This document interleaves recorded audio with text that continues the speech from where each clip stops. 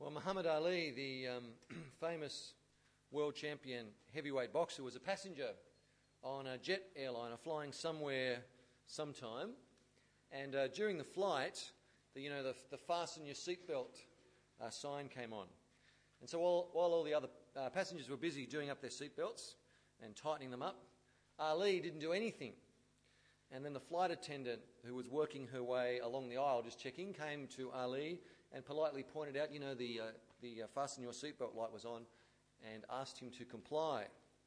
To which Ali said, "Superman don't need no seatbelt." To which the flight attendant replied, "Superman don't need no plane."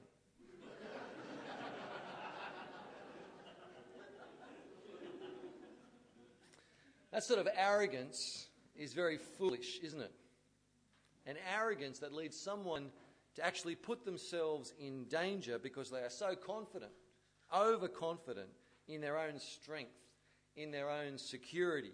A sense of invincibility that leads someone to do stupid things, risky things, dangerous things. It's very foolish. Tonight we're thinking about arrogance.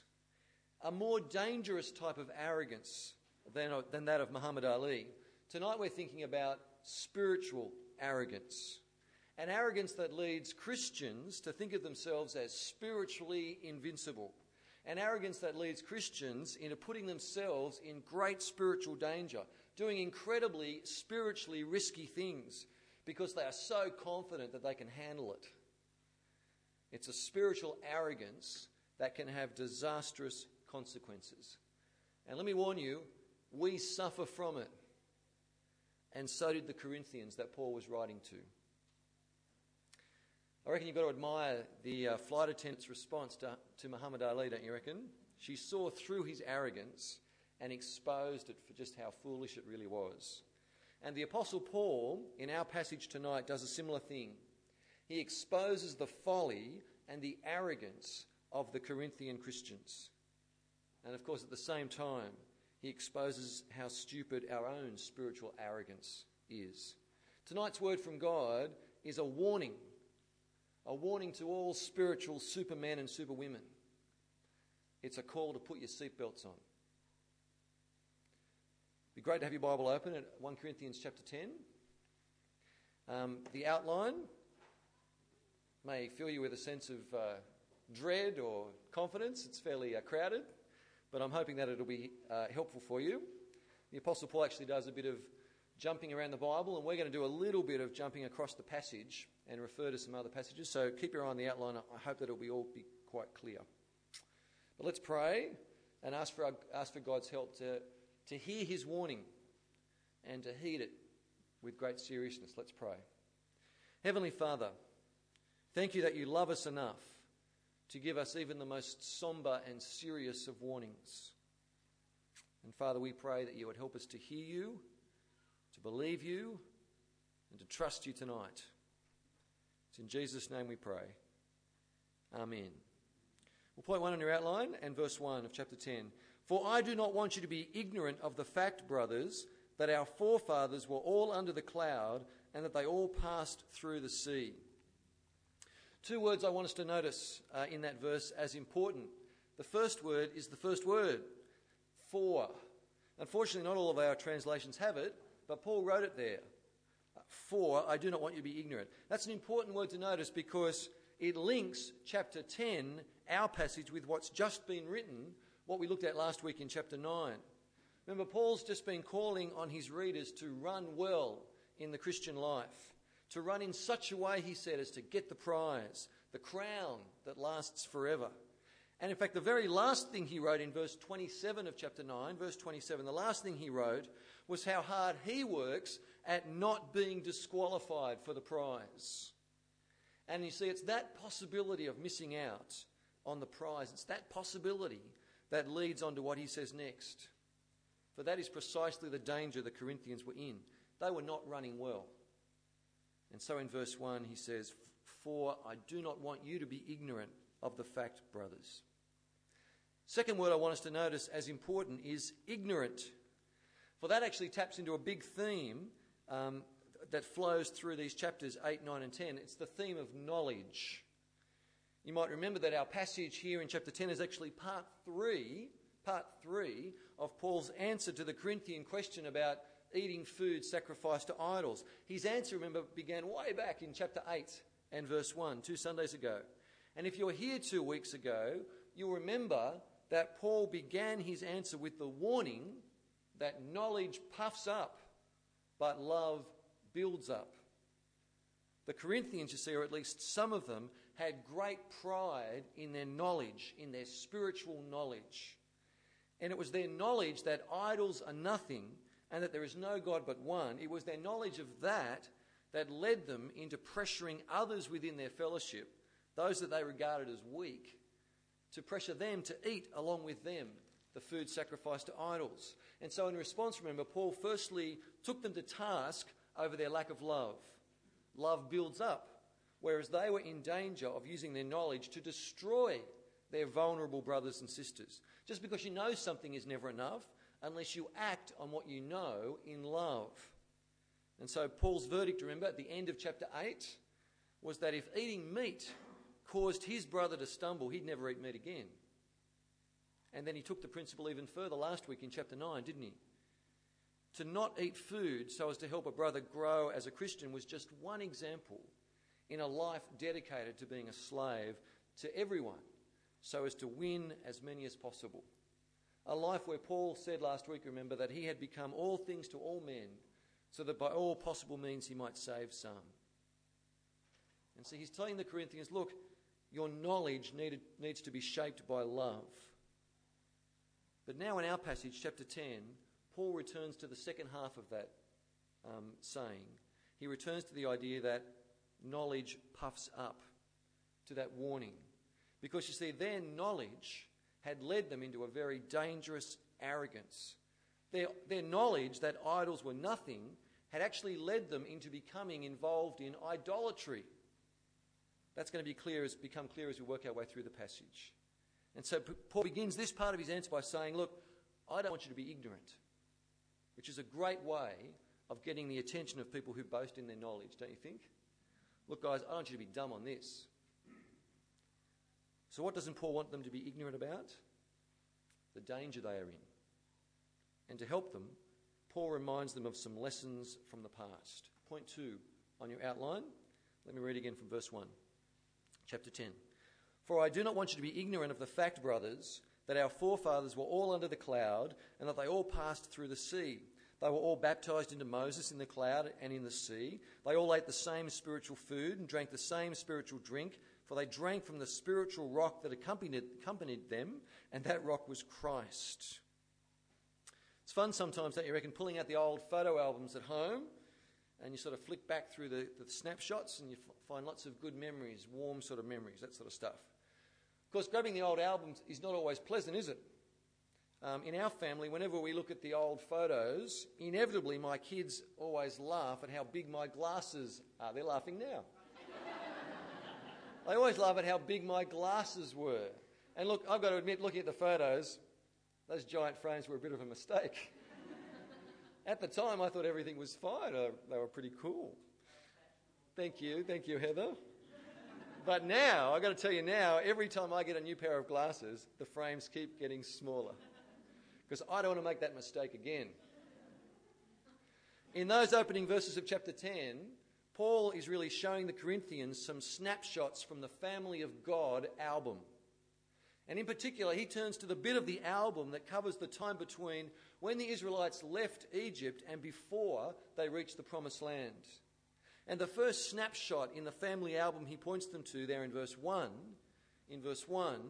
is the one of the time when the Israelites were guided by the Lord by the pillar of cloud to the edge of the Red Sea. That time when Moses stretched out his hand and the Lord drove the sea back with a strong wind and turned the sea into dry land so that the Israelites could walk across and leave Egypt and escape Pharaoh. You can read about it for yourself in Exodus chapter 14. It's the Exodus, an incredible event in the history of God's people. And thinking of that time, if you like, looking at that photo, Paul in verse 2, he describes the Israelites in verse 2 as having been baptized into Moses and in the cloud in the sea. It's a strange phrase, baptized. It doesn't mean they got wet. The whole point was they stayed dry, okay? But by baptism, Paul means that they belonged to Moses. Their identity was caught up with him through that incredible experience. And then the next two snapshots capture the privilege enjoyed by the Israelites belonging to Moses. There in verse 3, we look at the photo. It's the time when they ate the same spiritual food. God provided bread for them from heaven, manna for them to eat. And every morning it was ready for them. Exodus chapter 16, you could read about that. And then there was even that time, next sort of photo, where the Lord provided water from a rock. Moses struck the rock and the water flowed out of it for the people to drink. Exodus chapter 17, you could read about that. You see, you look at these photos and you think, man, those Israelites were privileged. In fact, Paul even highlights their privileged position by even identifying the rock as Christ himself. If anyone had grounds for spiritual confidence, you reckon those Israelites did. The cloud of the Lord guiding them, the experience of the parting of the Red Sea, the bread all around them, Moses as their leader, the water from the rock. Those guys had every reason to think that they were spiritually safe. If anyone could have presumed that they were in with God, it was them, surely. But then, of course, Paul turns the page on the family album. And the next scene is a very disturbing one indeed. Verse 5. Nevertheless, God was not pleased with most of them. Their bodies were scattered over the desert. See, confidence is a healthy thing. Overconfidence is very dangerous. As soon as you say someone is overconfident, what you really mean is that their level of confidence doesn't fit with reality, doesn't fit with the situation. They're not as strong, not as skilled, not as secure as they reckon they are. And that's dangerous. And you see, for the Corinthians, the strong among them were very confident. They figured that they were so in with God that they were safe from anything. They were spiritually invincible. And so Paul points them to the picture of those Israelites who came out of Egypt so privileged, and yet they never made it to the promised land. They perished under judgment. They never received the prize. Their bodies were scattered over the desert. Verse 6. Now these things occurred as examples to keep us from setting our hearts on evil things as they did. Lessons from the past, you see. Negative lessons. Examples of failure. Examples of what happens when you set your hearts on evil things. You see, the apostle is passing on the most serious of warnings to the Corinthians in these verses. He is passing on a warning of judgment. A warning that should have shattered their arrogance. And then as he continues, his warning becomes more and more direct, more and more pointed. He still has the family album open, if you like, and this time he selects examples and lessons that especially should have caused the Corinthians to sit up and take notice. Verse 7. Do not be idolaters, as some of them were. As it is written, the people sat down to eat and drink and got up to indulge in pagan revelry. Paul there is looking at the photo, referring to the incident of the golden calf. You can read about it in Exodus chapter 32.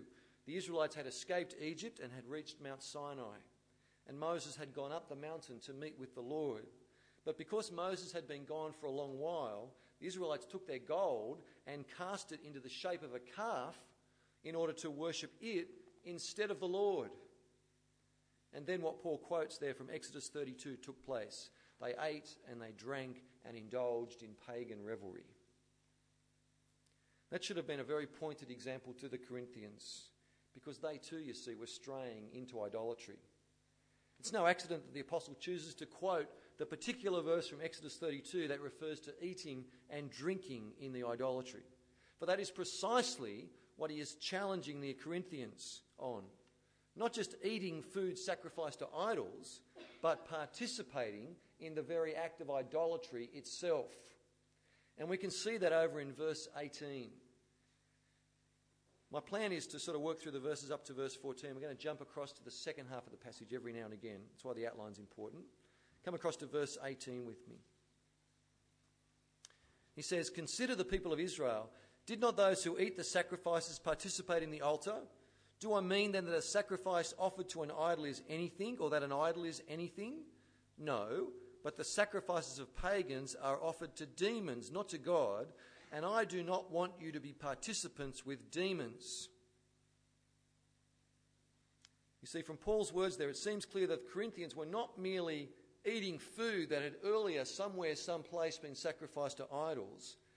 They were actually eating of the actual ceremony itself. They are participants, Paul says. And it would seem that what is driving them is their knowledge that idols are nothing and that sacrifices to idols are nothing. Knowledge, notice that Paul is pleased to affirm there in verse 19. He agrees with them, just like he did back in chapter 8. But what they fail to understand is that although an idol is nothing, it's just a chunk of wood, behind all idolatry is actually the forces of evil. Behind any worship of anything other than God are the demons. By worshipping something that is not the living God, they are in fact offering sacrifices to demons who stand behind you, if you like, the chunk of wood that is nothing. And Paul says they are actually participating with demons. See, participating in idolatry and idol feasts and ceremonies is not neutral. It is dangerous. It has consequences. And so back in verse 7, Paul points the Corinthians back to the Israelites to see that. And he goes on to spell out the consequences. So back to verse 8. Let me read verse 8. "We should not commit sexual immorality as some of them did. And in one day, 23,000 of them died." In Corinth, there were many temples to many gods. And in many of them, if not most of them, sexual immorality was an integral part of worship. There was even prostitutes in the shrines, that sort of thing. An example is that Aphrodite in Corinth was the god of sailors and sacred prostitution in the city. And so you see, it's more than likely that as part of their participation in idolatry, the Corinthians were caught up in immorality as well. And that fits, doesn't it, with what we've already seen back in chapter 6, if you've got a good memory from last year, that there was indeed a problem of sexual immorality going on unchecked within the church. Paul's already tackled that one. And so here in verse 8, Paul refers them now back to Numbers chapter 25 and a terrible example of the consequences of disobedience. 23,000 men died dead in one day under the Lord's judgment. 23,000 disqualified for the prize because of idolatry and immorality. But there were others too, Paul says. In verse 9, he points to the photo in the album, if you like. He refers to the incident of those who put the Lord to the test in Numbers chapter 21, when they complained about the Lord's care of them. They were puffed up with their own importance, and many Israelites were killed that day, failing to get the prize. And of course, the Corinthians too were testing the Lord. Later in verse 22, the apostle warns them of exactly that. Listen to the biting sarcasm of his question by the time he gets to verse 22. Verse 22, "Are we trying to arouse the Lord's jealousy? Are we stronger than he?" You see, the apostle sees the Corinthians as just like the Israelites in the desert way back when, testing the Lord, pushing the boundary in their spiritual arrogance. It's all right. We can handle it. We know what we're doing. And then, of course, Paul says there were those who grumbled against the Lord, and specifically against Moses, the Lord's appointed leader. Verse 10, "And do not grumble," he says, "as some of them did, and were killed by the destroying angel." See, the grumblers among Israelites too, they were disqualified for the prize. Numbers 16, you might want to have a look at. You've got a lot of reading to do this week, don't you? Numbers 16. And they too had their bodies scattered in the desert. Were the Corinthians grumblers? Yes. It's one of the first things we learn about them in the letter. And especially they grumble against Paul, Christ's apostle. In their spiritual arrogance, they believed that they knew better than the Apostle Paul. They looked down on the ordinariness of the Apostle's message and ministry. They were grumbling, just like the Israelites way back when. In their idolatry and their immorality and their testing and their grumbling, they had much to learn about what happened to the Israelites back then. Verse 11. These things happened to them as examples and were written down as warnings for us, on whom the fulfillment of the ages has come. Brothers and sisters, it is a mistake to read the Old Testament as nothing more than interesting historical events. It's a mistake to think that we can read the accounts of the people of Israel as merely spectators. The very reason that they happened, the very reason that God caused them to be written and preserved in our Bible is for our good, is so that we might learn from them. Those great and terrible examples of failure and disobedience and disqualification, they come to us as examples and warnings, because on us, Paul says, the fulfillment of the ages has come. That's a great phrase, I reckon. The fulfillment of the ages has come. What Paul's referring to, of course, is that the entire story of the Old Testament is the story of God's unfolding plan of salvation. God's plan to bring all things together under Christ the Lord. It's the story of promise and fulfillment. And with the coming of Jesus and his death and his resurrection, the yes to all of God's promises has been revealed. The entire Old Testament, you see, points forward and anticipates the coming of Jesus and his gathering of us as his people. Because you see, now is the age of fulfillment. Now is the end time. Now is the day of salvation. And we, even us here, have been graciously included in it through Christ. Paul says, on us, the fulfillment of the ages has come. And so you see, we now view the Old Testament from an incredibly privileged vantage point. We are in an incredibly privileged position. And so were the Corinthians, for we both live this side of Jesus' death and resurrection, you see. And that's why the warnings of the Old Testament accounts of failure and disobedience and disqualification, that's why they're so potent, so pointed, so vital. And that's why Paul takes those lessons of the past and delivers a very serious warning for the present. Verse 12.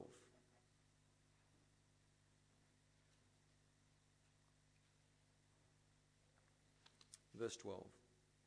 So, if you think you are standing firm, be careful that you don't fall. So, if you think you are standing firm, be careful that you don't fall. It's a serious warning to spiritually arrogant people, to people who think they are standing firm, to people who think they are somehow spiritually invincible, to people confident, overconfident in their spiritual security, to people puffed up with their spiritual knowledge. Be careful that just like those Israelites, you don't fall. Be careful that just like them, you are not disqualified for the prize.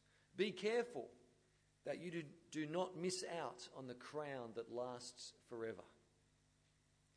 For the Corinthians, their spiritual arrogance had led them into idolatry, into sexual immorality, into testing the Lord, and into grumbling against him and his appointed leader. And they were in great peril, and they needed to know it. They needed to be warned. And so do we. So do we. For you see, we are not immune from the arrogance that the Corinthians suffered from, are we? Only a fool would think so.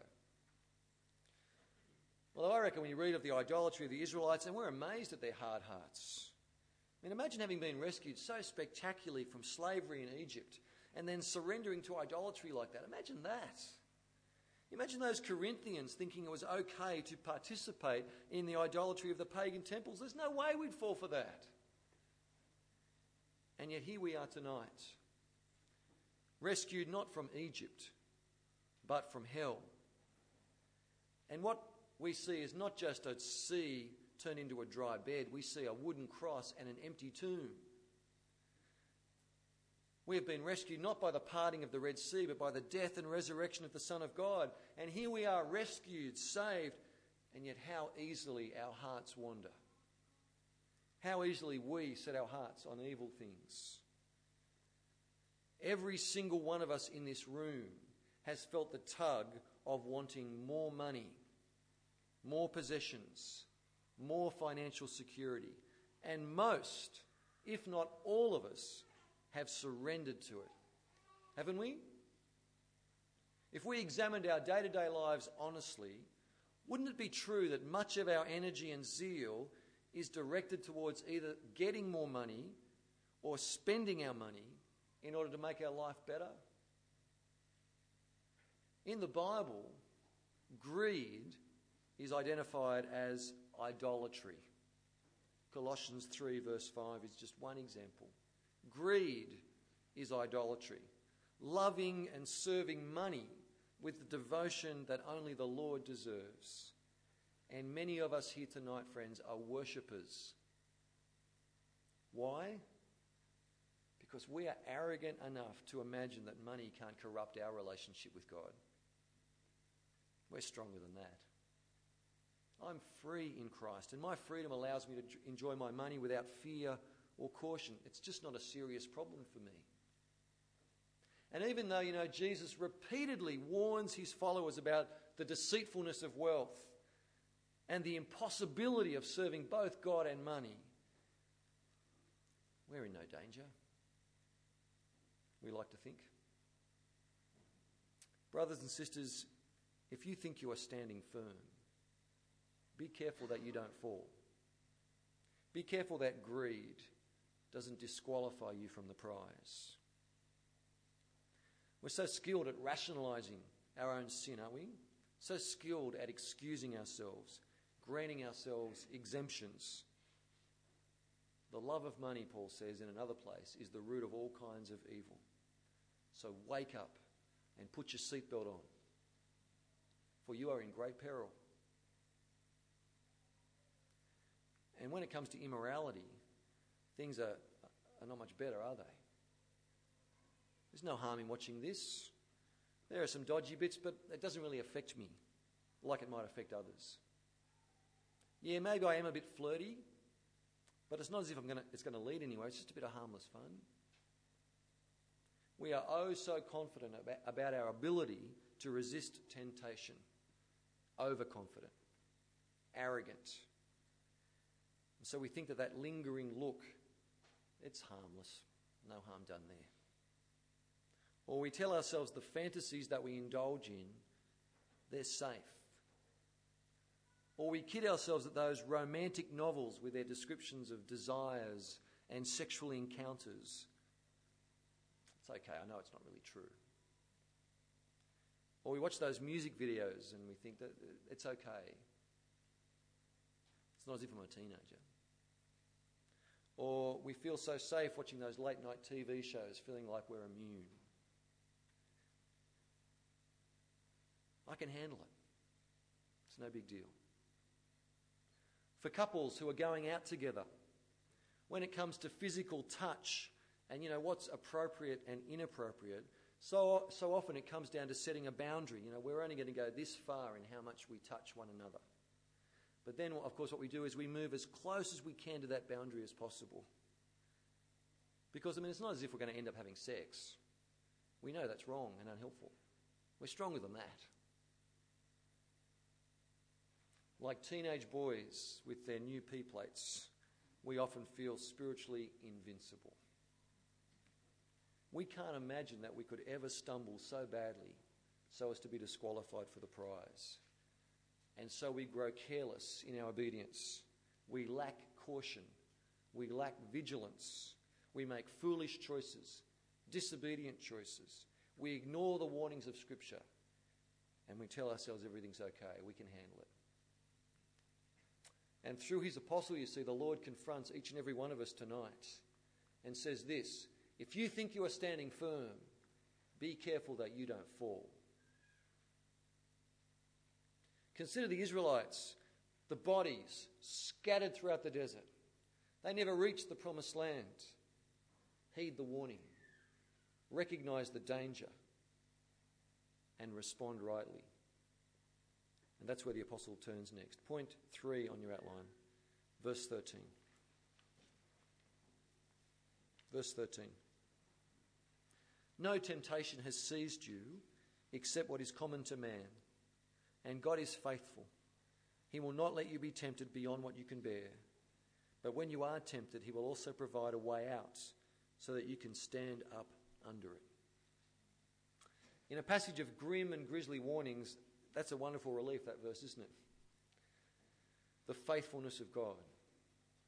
And isn't it typical of what we always find in the Bible, that even though human responsibility and accountability is constantly stressed, it's never stressed at the expense of God's gracious and sovereign faithfulness. It's never in the end, you see, down to us, which is a great truth. It's a wonderful truth, don't you reckon? And Paul wants the Corinthians to understand that as dark as their situation may be, there is still a way out. The temptation they experience is real, and he expects them to experience it. He would expect us to experience the temptation. The temptation itself is not wrong. In fact, it's common to all people. But temptation need not be a one-way street to surrender and sin, because God is faithful. He's not the tempter, but he will not allow you to be tempted beyond what you can bear. And along with the temptation, he will provide the way out. For he is good. And he promises to keep us strong to the end. He promises to make us blameless on the day of Christ. In fact, he even uses the testing of our temptation to make us stronger, to grow us. It's a great comfort. Especially since we want to run in such a way as to claim the prize, don't we? We're not running alone. That's what Paul says. We're not running alone. God himself is at work in us by his word and his spirit. And if we doubt his commitment to us, we only need to pause for a moment to consider the willing death of Jesus for us to make us his own. God has already given us of his very best.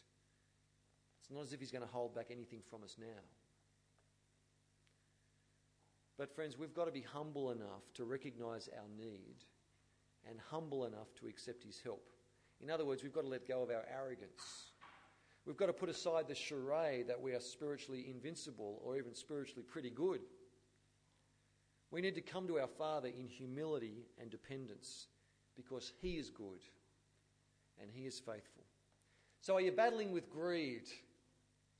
Well, why don't you admit that and then come to your Father for help? God will provide a way out. Are you battling with immorality? Well, why don't you give up the pretense that it's not all that bad? Give up the pretense that you can handle it and admit the reality and draw near to your Father with a humble and contrite heart. God is faithful.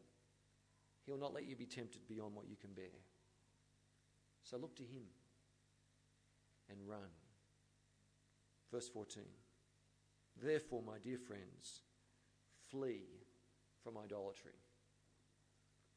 I reckon it's great that after urging the Corinthians to run well back in chapter 9, here in verse 14 it seems the way to run well is to run. It's to flee. To flee sin. To flee idolatry. Just make sure your brains are still on. It's been going for a while, but here we go. In the same way that human responsibility and obedience is never taught at the expense of God's sovereign faithfulness, I said that a moment ago, it's also true that in the Bible, God's sovereign faithfulness never ever extinguishes the importance of our choices and our responsibilities. Knowing the faithfulness of God, knowing his promise to keep us strong to the end, the only right response is to run from our sin. Is to run from our sin, to make that decision, to make that plan, to run from our sin. Paul said, we've got to act sensibly. We're to put aside the arrogant nonsense that leads us to take risks as Christians. We've got to stop dancing with sin as if it's of no danger to us, and we've got to flee. If we are in danger of immorality, we are to act decisively and extremely. Like Joseph with Potiphar's wife back in the book of Genesis, we are to run. Jesus taught that if your eye causes you to sin, you're better off cutting it out and entering heaven with one eye than entering hell with two. Flee. End the relationship. Disconnect the internet. Do whatever you need to do. Act extremely and decisively. Flee. Run. And if you think you love money too much, give a bunch of it away. If you fear that maybe you love possessions too much, give them away. Be hard on yourself about what you buy. Sometimes we treat ourselves as if we're consumer victims. It just sort of happened. I got home and I bought all this stuff. That is just a nonsense. Why don't you cut up the credit card, see how you go? Be hard on yourself. Act decisively and extremely. Flee. Run. For brothers and sisters, there is a crown. There is a prize that lasts forever. And there is a way to run in order to get that prize. And it is not the way of spiritual arrogance. It is not to be puffed up with our own knowledge and our own ability to get there, with ourselves at the centre. No, the way to run is to have God at the centre and our brothers and sisters, and not me. That's the right way. That's the way of humility and love. That is the truth that has shaped the Apostles' writing through these whole 3 chapters. He has been urging the Corinthians, have God at the centre and your brothers and sisters, and not you, not me. That was his way. But more importantly for the Apostle Paul, it was the way of Christ. And so it should be our way too. We've seen it all the way through these chapters, and we can see it in the way Paul concludes and sums up all these written in chapters 8, 9 and 10. And so let's us conclude that way too. Have a look with me. Verse 31 of chapter 10. See if you think this is a good summary of our last 3 weeks. So whether you eat or drink or whatever you do it all for the glory of God. Do not cause anyone to stumble, whether Jews, Greeks, or the church of God, even as I try to please everybody in every way. For I am not seeking my own good, but the good of many, so that they may be saved. Follow my example, as I follow the example of Christ. Let's pray.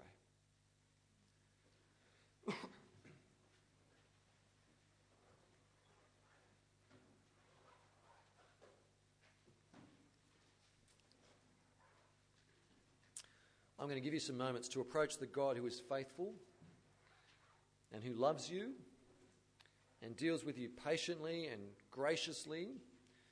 And I want to give you the chance to come before him. Perhaps confess that thing that you've been arrogant about. You talk to God, and in a few moments I'll pray.